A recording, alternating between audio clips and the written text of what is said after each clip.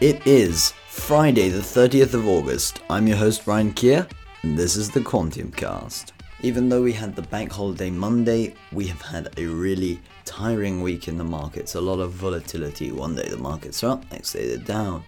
For anyone with a portfolio, I'm sure you guys are feeling the pain, but we've gotten through it. Yesterday the FTSE was up 0.98%. Those who are bullish on commodities have been doing quite well as of recent. In fact, commodities in particular like gold and silver have been rallying to recent highs. Oil has been lagging behind, but natural gas has lagged behind the most. Natural gas is down to pre-2018 lows. If we're talking about UK natural gas futures, they're trading at around 29 pence per therm, with highs at around 80 pence in 2018, but an average price in 2018 of around 56 pence per therm. Now it's lowering to about 44, and if the price remains this low, it's possible that the average could be one of the lowest over the past couple of years. But anyways, today's focus stocks are EMIS Group, Alba Resources, and Grafton Group. Without further ado, let's begin with EMIS Group. This company is a self-proclaimed UK leader in connected healthcare services and systems, but they've mentioned that their unaudited results for the 6 months ended the 30th of June 2019 have been released just as of a couple of minutes ago. I can see that revenue is up 7% to 79.8 or £0.8 million. Recurring revenue is up only about 1%, so that these are likely sourced by one-off revenue sources. The operating profit for the company, the reported profit, is down about 3%, so revenue growth doesn't necessarily mean an increase in profits. So I can only assume that the company's margins aren't doing that well. Net cash is down about 17% to £26.7 million, down from £32.3 million in the corresponding period. The earnings per share figure is up by about 3% to 16.6 pence. But if we're talking, say, 2 months, we just times this by 2 for the sake of a conservative measurement. The earnings per share for the company is about 32 pence per share, which gives them a price to earnings ratio of around 30, which doesn't make them that cheap. Their interim dividend has increased by 10% to 15.6 pence. I don't get sometimes how companies pay almost all of their earnings as a dividend. I'd have thought if the companies had the ability to invest the money elsewhere themselves, it would be better than just paying money back to shareholders, because shareholders take the money out and likely don't reinvest much. It's almost like a basic economic system, in fact, where you are taking money out of a nation and then there is no economic activity being created through, say, future injections of those funds, because the funds have gone, and that likely results in less economic growth. Basic stuff, really. Basic economics. If anybody did an AS course or a GCSE course in economics, they'd probably be able to make that connection. But nevertheless, the company has mentioned that their full year expectations remain unchanged, and they are focusing a strategic plan to provide mid to single digit revenue growth and improve margins towards 30% in the midterm. It's a relatively average business with those margins. They are towards the higher end with tech, maintaining the tech. But if we look in particular at the company's profit for the period, so after the income tax expense, they made about £10.3 million, and that doesn't really look too attractive. If we're looking at the market cap of 700 million odd pounds, then you times this by 2 just for the sake of measurement, and we can only see a PE of something like 33 or 35, which makes the company less attractive than even mentioned before. I can try and have a look at the company's costs. The staff costs have increased a little bit less than the rate of revenue. I mean, 2 million increase in staff cost to 34.8 million pounds, but a 5 million increase in revenue. If I look at costs of goods and services, only up £500,000, nothing special. Other operating expenses are labelled to be quite a bit, nothing huge from there. They've mentioned reorganisation costs of about 40 grand. I wonder where the other couple of £1 million has come from. That's what worries me a little bit. They're not really that bad on depreciation of property, plant and equipment. Only £200,000 increase to £2.9 million of a loss. Nothing serious there either, but I just think it's a relatively average performance for a relatively average business. If we have a look at net assets, the company has about net assets of £101 million. That seems to give a bit of substance to the company, but still they have a market cap of 704 million. So I assume there is little risk priced into this company. And if we look back over the past year, the 52-week highs stand at around £12.62 per share. The price is currently trading at £11.12 per share. And the lows of the past year are at £8.53 per share.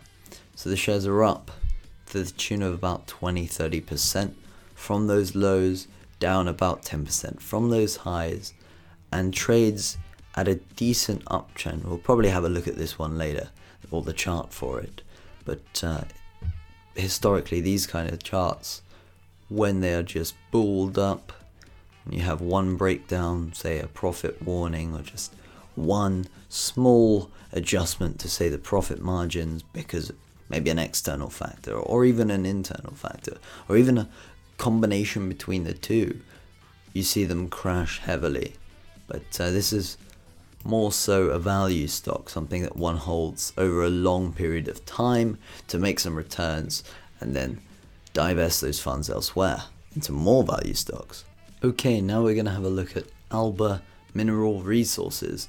This company has released a really long half-year report.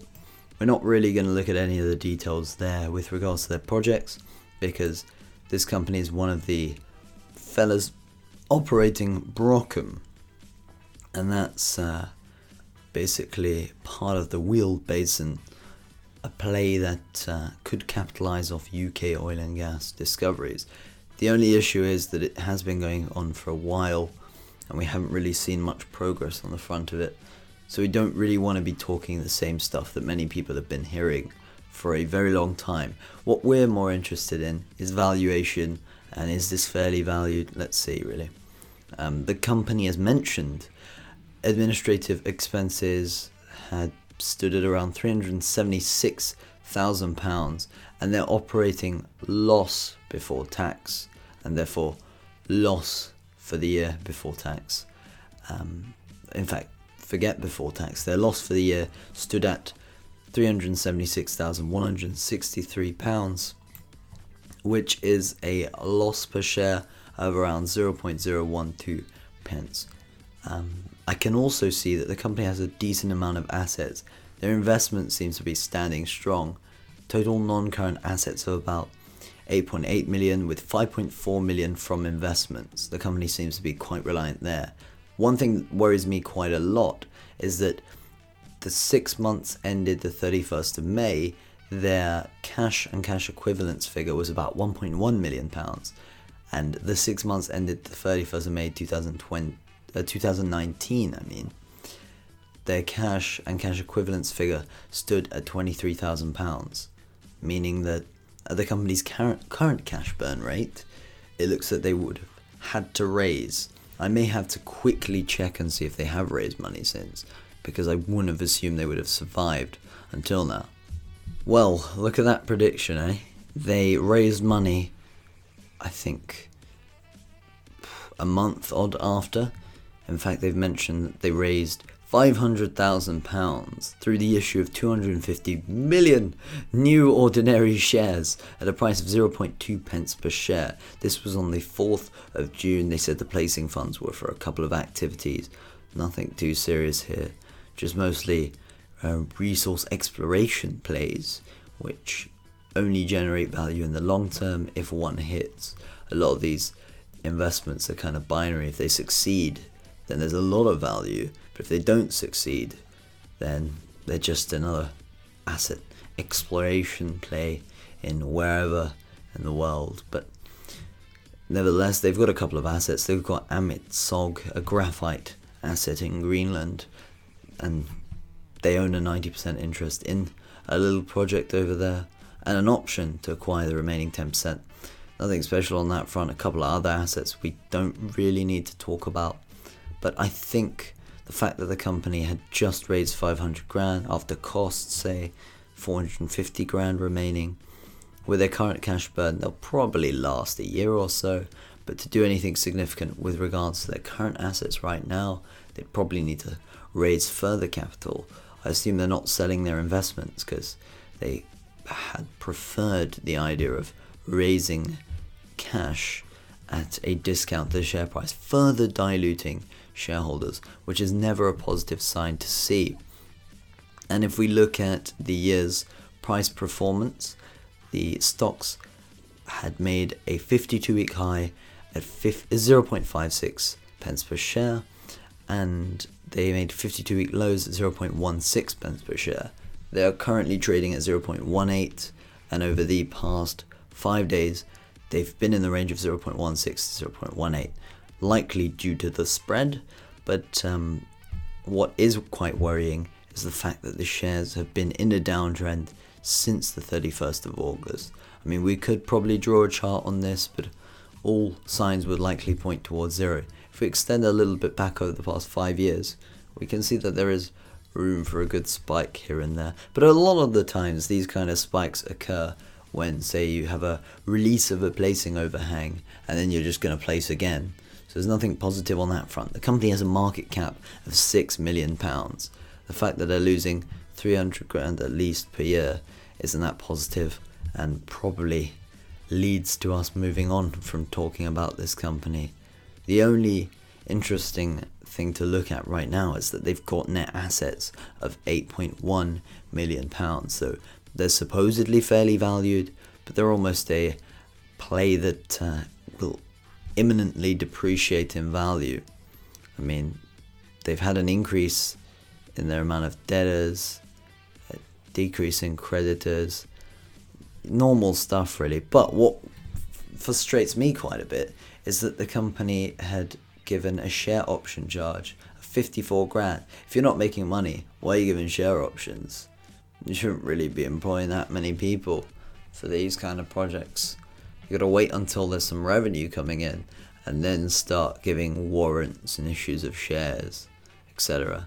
But they have been making some money from warrants and issues of shares of other companies because, as we mentioned earlier, they had a couple of investments, and that's probably what helped them remain alive or keep the lights on, as per se. And finally, moving on to Grafton Group PLC, or Grafton Group PLC. This company has reported its half-year report for the 6 months ended the 30th of June 2019. This company is a building materials company. Their revenue for the first half of 2019 stood at £1.4 billion, up 2% with relation to the corresponding period, half one 2018. I can see that their adjusted profit before any property profit is mentioned is up around 6%, and the operating profit from all operations are also up around 6%. The profit before tax stands at £90.9 million, up, I believe, 5%, giving them an earnings per share, or a basic earnings per share in this case, of 31.4 pence. And we can see that this is up 6% from the corresponding period. So there's a bit of growth. This is probably a value stock looking at it.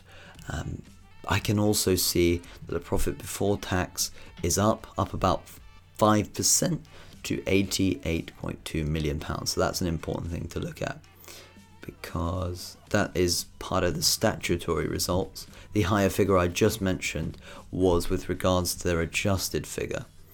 So that's probably an easier thing to look at just to kind of get an understanding of the company's profits throughout the year and not just in one half. But we're going to use the statutory results figure for our price to earnings ratio calculation first. The net debt, though, we should have a quick look, has increased by a little bit. Nothing too serious. The company's return on capital employed is up something like 100 basis points, nothing huge. The dividend stands at 6.5 pence per share, up about 8%. Once again, with these value stocks, they pay a lot in dividends, but I would rather say, if I was a shareholder in this company, that they had distributed the funds for investment projects elsewhere or funding acquisitions, things that can create value in the long term, because these companies are almost setting themselves up for losses in the future because they are giving away most of their income. Good old Grafton has a market cap of £1.6 billion. That gives them a PE ratio of around 10, maybe 9. And looking back over the past year, the company's shares seem to have made 52-week highs at £9.38.5 per share and 52-week lows of £6.26.5. That shows that the price has bounced around 10% off its 52-week lows and it's down something like 25% from the highs. So it is weighted towards the downside at the moment with regards to price action. But if we look at the trend, we can see that there has been a situation where you had lows in 2018, December at 630 pence per share. Lows recently at around 645. So you've had higher lows, but we haven't had a continuation of higher highs yet. The price would have to break above £9.30 odd before we could see any confirmation of, say, a reversal to the upside. Because if we look over the past 5 years, the shares have always been in a choppy trend. July 2016, £4.86. October 2017, the 27th in fact, £8.21. But if we go forward to December 2018, which was the correction in the market, £6.46 per share.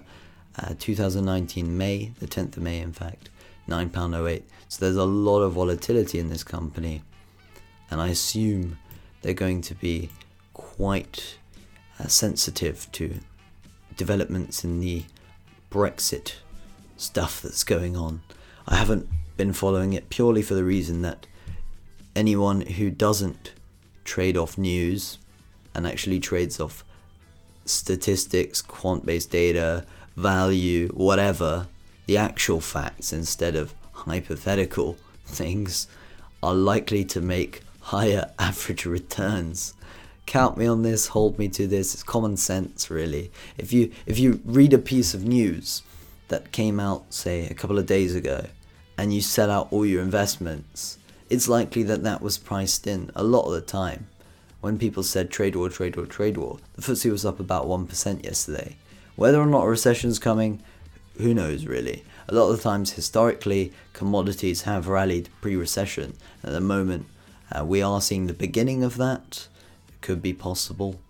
I mean, investors are really bulled up around these value stocks, these dividend stocks, and these would be the ones to basically vacuum the value out of the markets if, say, the overall market conditions were to take a U-turn.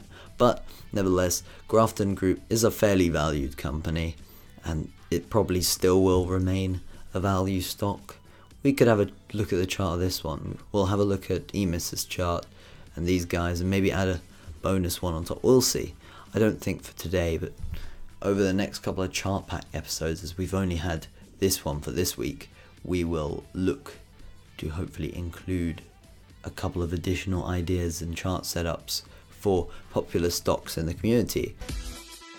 So that wraps up today's episode of the Quantium Cast, but if you want insight into the technical side, then keep your eyes peeled for any additional content posted later on in the day, including analysis of charts of some of the companies discussed in this podcast. But first, head on over to our site, quantiumresearch.co.uk, and download the relevant chart pack for this episode. I've been your host, Ryan Keir.